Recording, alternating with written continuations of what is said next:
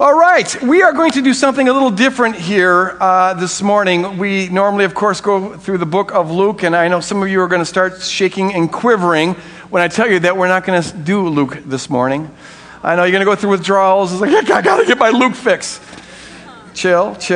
There are other books in the Bible, believe it or not. About once a year, we revisit this topic because we think it's central to our walk with God individually and as a community, as a body. And I'm talking about worship and praise. Worship being just ascribing worth to God, romancing God with gentle music. Praise being about celebration and dancing before the Lord and just celebrating who God is. And so this week we're going to talk about worship, and next week we're going to talk about praise, and we're not just going to talk about it, we're going to do it. We find it's necessary to come back to this topic once in a while, partly because there's new folks who haven't heard our teaching on it. But even for those of us who have been around for a while, we always need to be reminded about what worship and what praise is and why it is so central. We find that in the life of the congregation, just like in our lives individually, there is a natural law of attrition. Have you found this? That if you're not really intentional at fighting it, you tend to just atrophy spiritually. And so what happens is over time, a congregation gets kind of lax, is kind of apathetic about worship. You sing songs, and maybe you like it, maybe you don't, but it becomes sort of an optional thing, and we forget how central this is. And so I'm going to talk just kind of a sermonette here, not a full-fledged sermon, a sermonette, what worship is. And then we're going to go into a prolonged time of worship and take communion and some other things. I'll get to that a little bit later on. But I want to start this sermonette, this reflection, with Psalms chapter 27, where David says, "One thing I ask from the Lord, this only do I seek, that I may dwell in the house of the Lord all the days of my life, to gaze on the beauty of the Lord." To gaze on the beauty of the Lord. This is the one thing David longs for. And to seek him in his temple. Lord, would you just here this morning be working, those who are in the auditorium and podcasting and watching via television, open our eyes. Take off the blinders to help us see your beauty. And to, God, be reminded, or maybe taught for the first time, what it is to worship you and how profoundly important and beautiful that is. Guide us and lead us. Anoint this word, and then anoint our time of worship afterwards in Jesus' name. And all God's people said, Amen.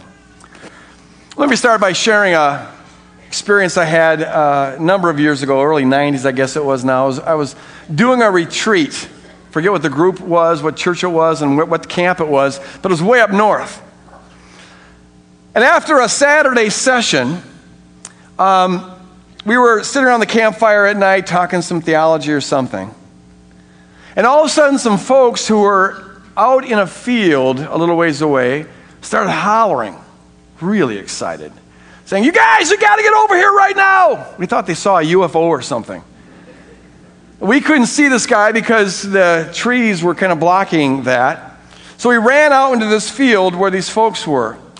And as soon as I got into that field, I realized why they were calling for us. The sky was lit up. I mean, there's a wall of this dancing white light. It was the most incredible thing I'd ever seen. I've seen the Northern Lights plenty of times, but nothing like this. The whole horizon was just shooting up and down.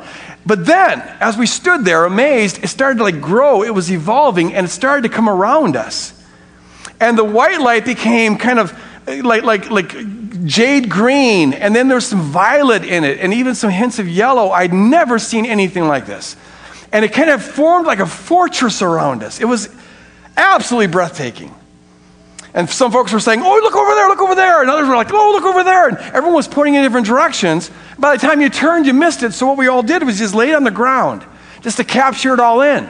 And it was like we were in this fortress around us. It was absolutely mind-boggling, amazing.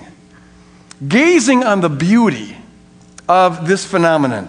It was like touching the transcendent, if you know what that means. Transcendent, the beyond, this otherness, this strangeness, but it's a beautiful otherness.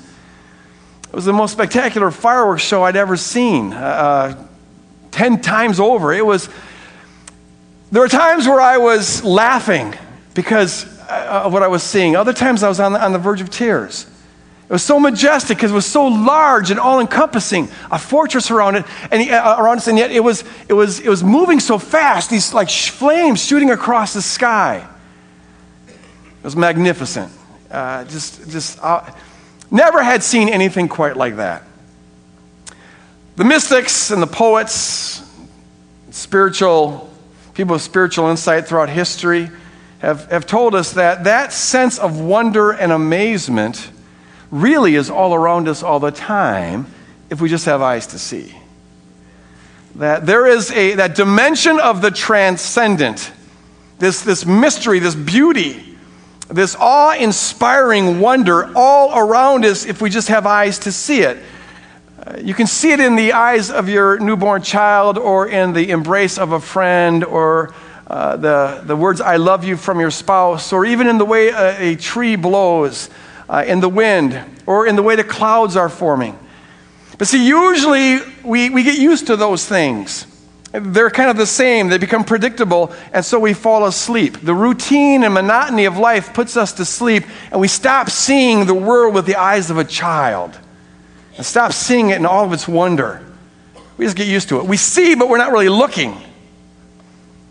People are just objects, and trees are just trees, and clouds are just clouds. But once in a while, we wake up a little bit. I don't know why, but the last couple months I've been noticing the clouds like I never have before. I don't know what it is, but it's like I'm seeing them for the first time again. And I'm always pointing out to my wife, "Oh, look at that cloud formation." And of course, I've seen cloud formations like that 100 times, but for some reason, I'm just seeing it new again. And there's a beauty that's reflected there, and an awesomeness and a wonder that is there. But so often we miss it. Experiences like the Northern Lights, like that I had, can serve to wake us up, remind us once again of the wonder all around us, so we're not just walking through life on autopilot with eyes that are blinded and half awake. Some people find that works of art do that for them.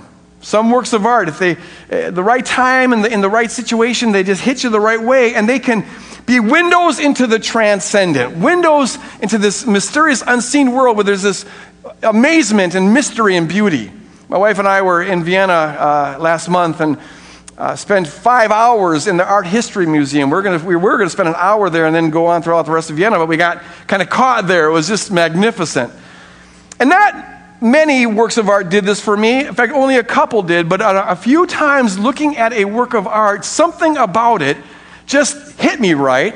And it was like I fell into the painting, if you will. It pointed beyond itself. I was caught by its beauty or its wonder. It evoked something in me. And in those kind of times, you'll find that 10 minutes or 20 minutes can go by like that and you didn't even realize it. You're just caught in the painting. Some people find that works of art, sculpture, can be means of waking us up to the wonder around us. For others, it's music.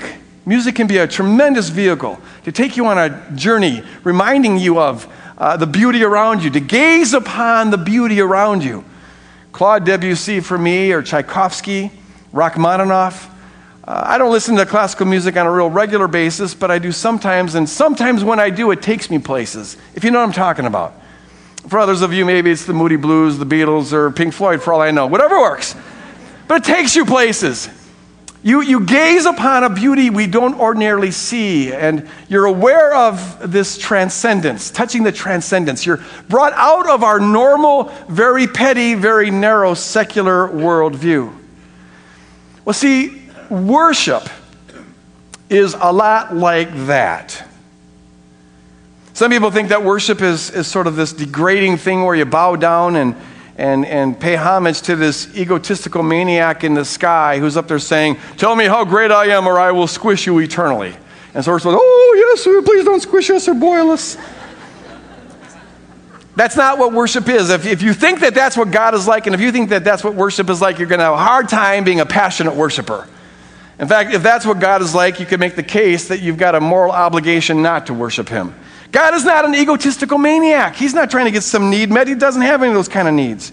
What we're doing in worship is going before the one who is the author of the beauty behind the Northern Lights. And the one who is the beauty that is reflected in a dim way in all paintings. And the one who is the beauty behind all great works of art and all great symphonies, the best music in the world. We're going to the one who is the source of life itself. He is beauty itself. He is joy itself. He is goodness itself. He is the one that's reflected throughout the creation if we have eyes to see. And all we're doing in worship is simply saying what is accurate, what is true. We're ascribing to him the worth that is due his name. It's really no different than what we were doing in the field when there was this explosion of northern lights. We were saying things like, this is incredible, that's fantastic, I've never seen anything like this is wonderful, how awe-inspiring, how majestic. Because it was. We're just being accurate. And what we do in worship is it's a way of reminding ourselves that this world is not what it's about. No, we live in the context of God's presence, and God is what it's about, and God is the source of all those things that are good and true and beautiful that are reflected in different ways in nature and in music and in works of art. The only difference is that God is a personal being, so we talk to him personally. And we say, God, you are lovely, you are holy, which simply means you're other, you're different, you're separate from the ordinary stuff of this world.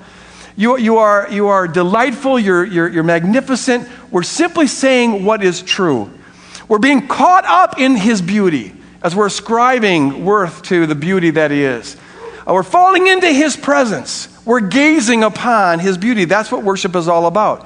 He is the source of all true life, all true goodness, all true beauty. He's the source of all true love because he is love. As Father, Son, Holy Spirit, he is eternal love, perfect love, unwavering love, unsurpassable love. And so we're coming into this encounter where we're just saying that's who you are. You are lovely. You are love. This takes us to the center of the gospel because the gospel, if you're reading it right, is a love story. God created the world out of his love for the purpose of expressing his love. One of the ways the Bible describes that is that God created the world to acquire a bride. What's a bride? That he can pour his love into and that will reflect his love back to him. A bride who he can dance with throughout eternity. A bride that he can share his perfect love with and perfect joy with and beauty with throughout eternity.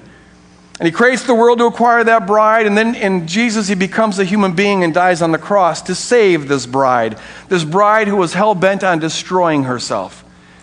It's the greatest love story ever told because never has a lover crossed a greater distance for a beloved that could deserve it less. It's the greatest love story ever told. The gospel is a love story which tells us that God is a lover. God is a romantic. And what we're doing when we worship him is simply being caught up into that perfect, passionate, eternal love. Looking into his eyes as he looks into our eyes. We're the bride of Christ, and part of what we're called to do is to rule with him. We're to participate with him and partner with him in spreading his kingdom on earth as it is in heaven. And so there's a job to do. There's a lot of things we do in the kingdom. But God didn't save his bride because she was going to do a lot of things.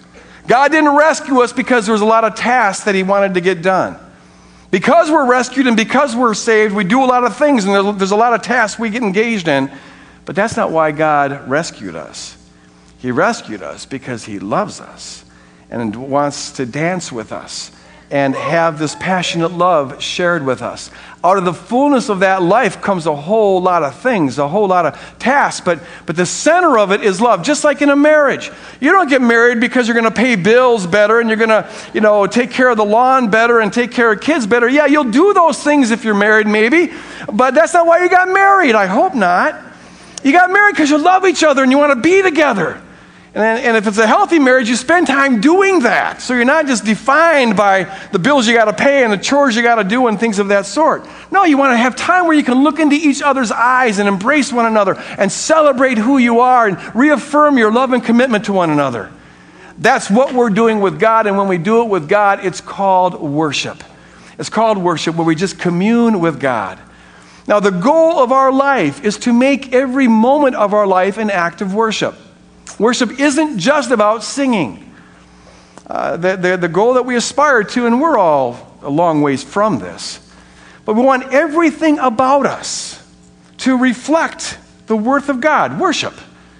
Our thoughts, our attitudes, the way we interact with people, On a moment-by-moment basis, the goal is to have every breath an act of worship. This is why we talk a lot about practicing the presence of God around here. Brother Lawrence's discipline, where we want to remain aware of God's presence on an ongoing basis. Whatever else we're paying attention to, great, but include an awareness of God in that. And we want to integrate an awareness that at every moment we're surrounded by God's perfect love and incorporate that into every moment of our life. That's how we make every moment of our life the dome over which He is king, the kingdom of God. And so our goal is to have every moment of our life being an act of worship. But there also needs to be time in our relationship with God, just as there needs to be time in a marriage, where you alone get intimate with God. You step out of the ordinary stream of life. And you just ascribe worth to God and let Him tell you what He thinks about you, and you tell Him what you think about Him, and you do what you got saved to do, and that is to be passionately in love with and loved by your Creator. And some people find that music is helpful to do that. Others find silence is better. Some people find integrating reading the Bible is a way to do that. Whatever works, but you have dates with Jesus where you romance Him and He romances you. And there needs to be that. There also is a very important dimension of doing this together. We all are individually striving to make our lives an act of worship, and we need times individually where we're intimate with God, but there's a unique kind of profoundness, a unique way of gazing on His beauty, of touching the transcendent, of participating in the fullness of God when the people of God come together and worship.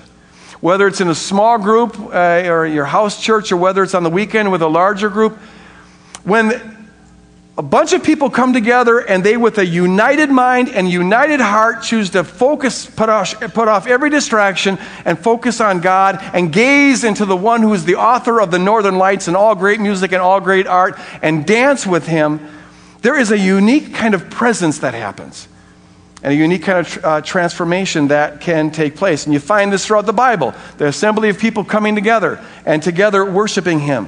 The Bible says that God inhabits the praises of His people. When we, as a united whole, focus on Him, there's a unique dimension of God's presence that we can experience. He's always around you. He's always holding you in His hands. His love is always, right there in your life. But the question is, are you in a position where you can receive that and experience that and be transformed by that?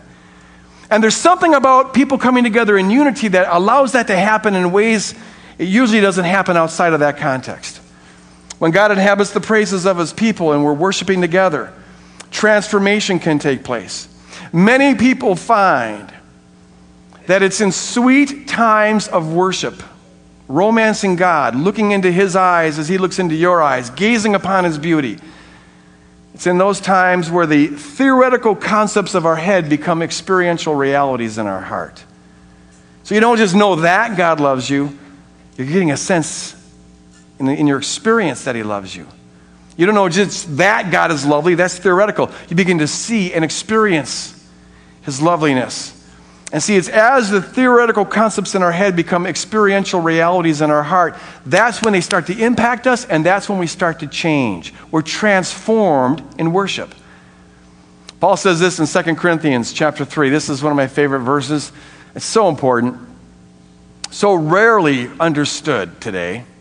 Now the Lord is the Spirit, and where the Spirit of the Lord is, there is freedom. And all of us, corporate, with unveiled faces, seeing the glory of the Lord as though reflected in a mirror, are being transformed into that same image from one degree of glory to another, for this comes from the Lord, the Spirit, the one who He just said gives us freedom. Now, this is just profound. What Paul is saying there is this. It's what you see more than anything else that determines what you're going to become. Growing in Christ-likeness is not primarily a matter of your valiant self-effort and your, making commitments and so those sorts of things. Those are good and necessary. But the fuel behind all of that, the thing that more than anything else will determine how you grow spiritually, is what you see. What you see determines what you become. As we see the glory of the Lord, and the word glory there is just the radiance of His beauty, the radiance of His love. As you see His glory, you're transformed into that glory. You fall into it, as it were. As you see the glory of the Lord, there's something magnetic about that, and he pulls you into it deeper and deeper and deeper. We're led on by his beauty and his loveliness. And in worship, we just behold that and gaze upon him, and that's how he draws us ever closer to him. We fall more in love with him, the more we can experience and be transformed by his love for us. Now notice this. In that passage, it's the Spirit who gives us freedom. What is he talking about there? What kind of, we're supposed to see the Lord's glory, but he's clearly not talking about physical seeing. He says it's through a mirror, like through a mirror darkly. If you look at 2 Corinthians chapter 3 and the first part of 2 Corinthians chapter 4, the whole passage is talking about our mind. The God of this age has blinded the mind of unbelievers so they cannot see the glory of the Lord in the face of Jesus Christ, 2 Corinthians 4:6. But when we turn to the Lord, Paul says, the Holy Spirit lifts the veil and frees us, this is the freedom he's talking about, frees us to be able to see something that the non-believer can't see. And what we're able to see now in our mind is the glory of the Lord. This is what today we would call our imagination. We're able to encounter the Lord. It's our inner sanctum, our inner sanctuary, where the Holy Spirit can come and make the things of God real and concrete and vivid to us, and that's when it gets impacting to us. It's through a mirror darkly. It's through a means. We're not seeing him directly face to face as we shall when we enter the kingdom permanently, but this is the place where God meets us. And so what worship is about is opening up yourself completely to the Holy Spirit, focusing exclusively on Jesus, and letting the Holy Spirit bring you into an encounter with the living Lord via your imagination. As we sing to the Lord, imagine the Lord, picture the Lord. When we're singing about the cross, you might envision the cross. Sometimes when we're singing about the glory of God, I'll remember those northern lights. It's just as a way of representing the glory of God. Or some other means. The Holy Spirit's incredibly creative on this. But we surrender ourselves over to him and just say, Lord, make the things of God real to me. We're not doing it to get something out of it. We're not trying to get a religious buzz. No. We do it because he's worthy. We don't need any other reason to worship God other than the fact that he's God. He just is the source of all beauty and the source of all that's good and the source of all that's lovely. And we're just saying so whether we feel anything or not. But you'll find that if you can make the commitment to put everything else out of your mind and pour every ounce of your being into ascribing worth to him and lifting him up and exalting him and seeing the glory of God in the face of Jesus Christ, well, you'll find that as a matter of fact, he's always drawing you closer and you're being transformed from one degree of glory to another. This is why this is so important. Every weekend we come together, we need to have times on our own when we do this, and we need to be striving to have every moment of our life an act of worship. But it's so important when we come together that we make a choice. It is a choice. Sometimes it's a sacrificial choice to put aside all the worries and the concerns and the distractions as much as possible and to say, Lord, you are worth all of my attention right here and right now. You see, the main way we worship God is how we worship God. We say what he's worth by how much of us he's getting in this moment, now. And so it's a choice to say, Lord, you are worth all of my attention, all of my energy. I will pour myself out right now into lifting you up. And we gaze upon his beauty, and he gazes on us, and we are now dancing with the holy God, beholding the beauty of the one who is the source of all that's good and true and lovely. That's what it's about. So we're going to enter into a time of doing this. As I call up the worship team, will you make the choice? There's such a dimension of power and beauty. We saw it last service. The presence of God just comes down, and man, things just happen, and you begin to see the glory of God. And we'll start by taking up an offering, because that also is an act of worship. We're ascribing worth to God and to his kingdom by how we steward his resources. So we'll start by taking up an offering. When that's done, I'll come and lead us into a time where we're going to open up communion tables for us to be taking communion. But make the choice now to focus on him. Holy Spirit, we ask you now to come down and inhabit the praises of your people. Grab us by the chin, Lord, and lift it up so that we're looking right into your eyes. And Holy Spirit, will you take our mind and make the things of God real to us so that we can really experience the freedom of the Spirit to see the glory of God, to gaze upon your beauty, to behold you in your loveliness. Be real to us, Lord, in this time as we surrender ourselves wholly unto you. In Jesus' name.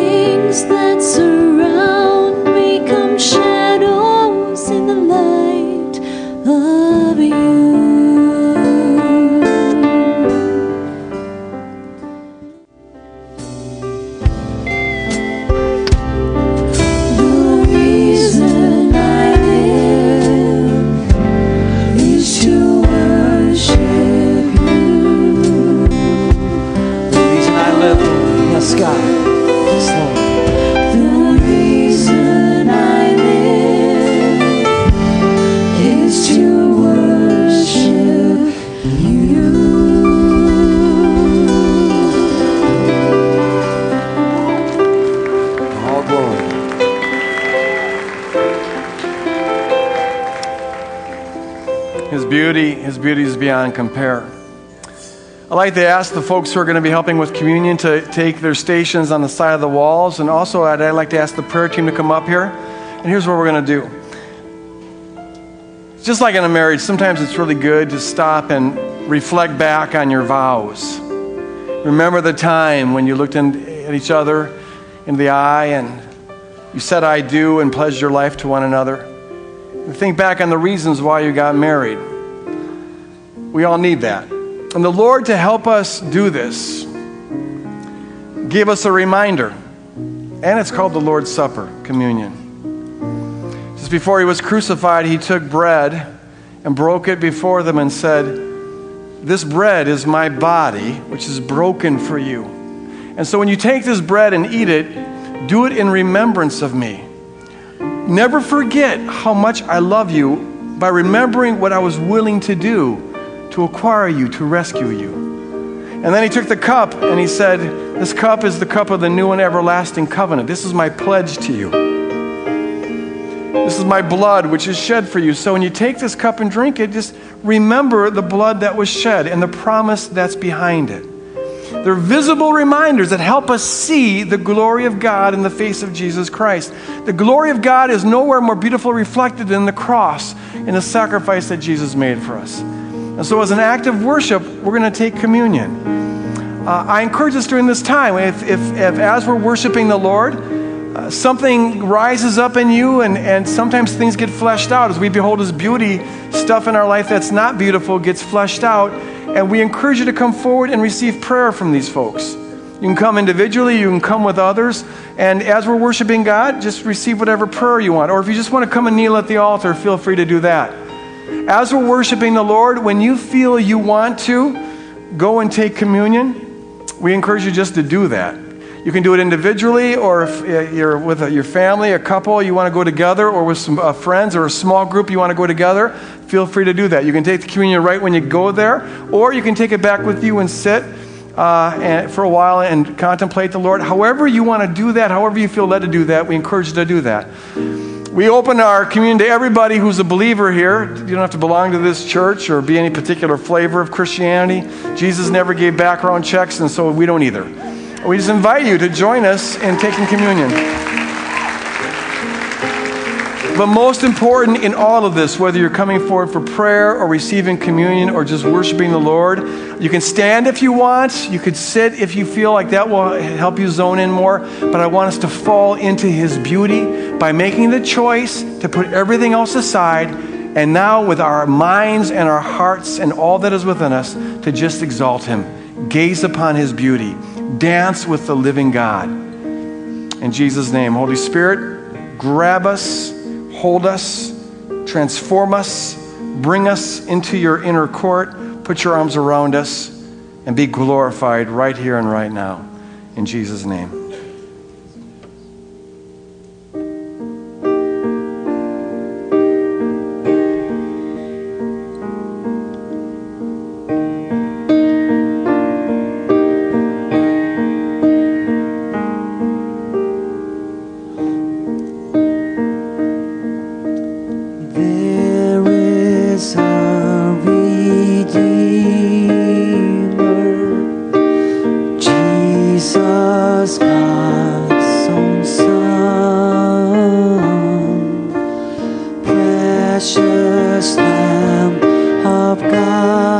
Messiah, Holy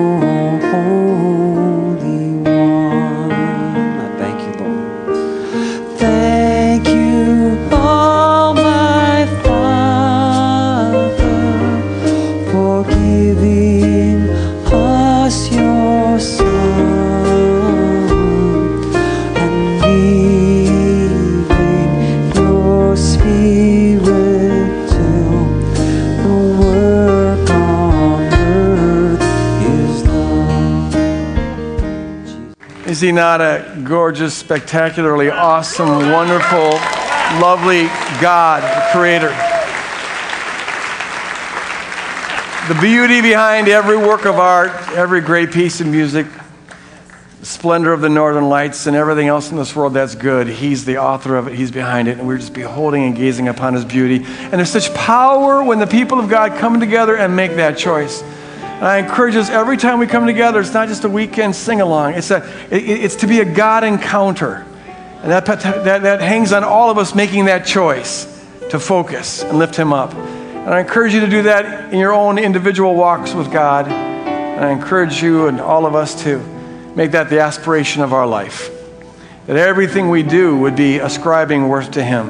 And so we want to end just by saying, Lord, would you just use us as we go out of this place? Fill us with your love and with your beauty that we can shine. Help us to gaze on you that we may look like you. And be the conduit by which people, hungry people, thirsty people, people walking in darkness all around us, that they may see light, receive love, and be brought into the kingdom. We go out as your servants to do your work in Jesus' name. If you want to come forward for any other need whatsoever, I encourage you to do that. Don't forget the prayer journals are out there. You can sign up for small groups out there. And I encourage you to spend time visiting with one another. Practice hospitality like the Bible says. God bless you guys. Keep your eyes fixed on Jesus. Look at him in order to look like him. Amen.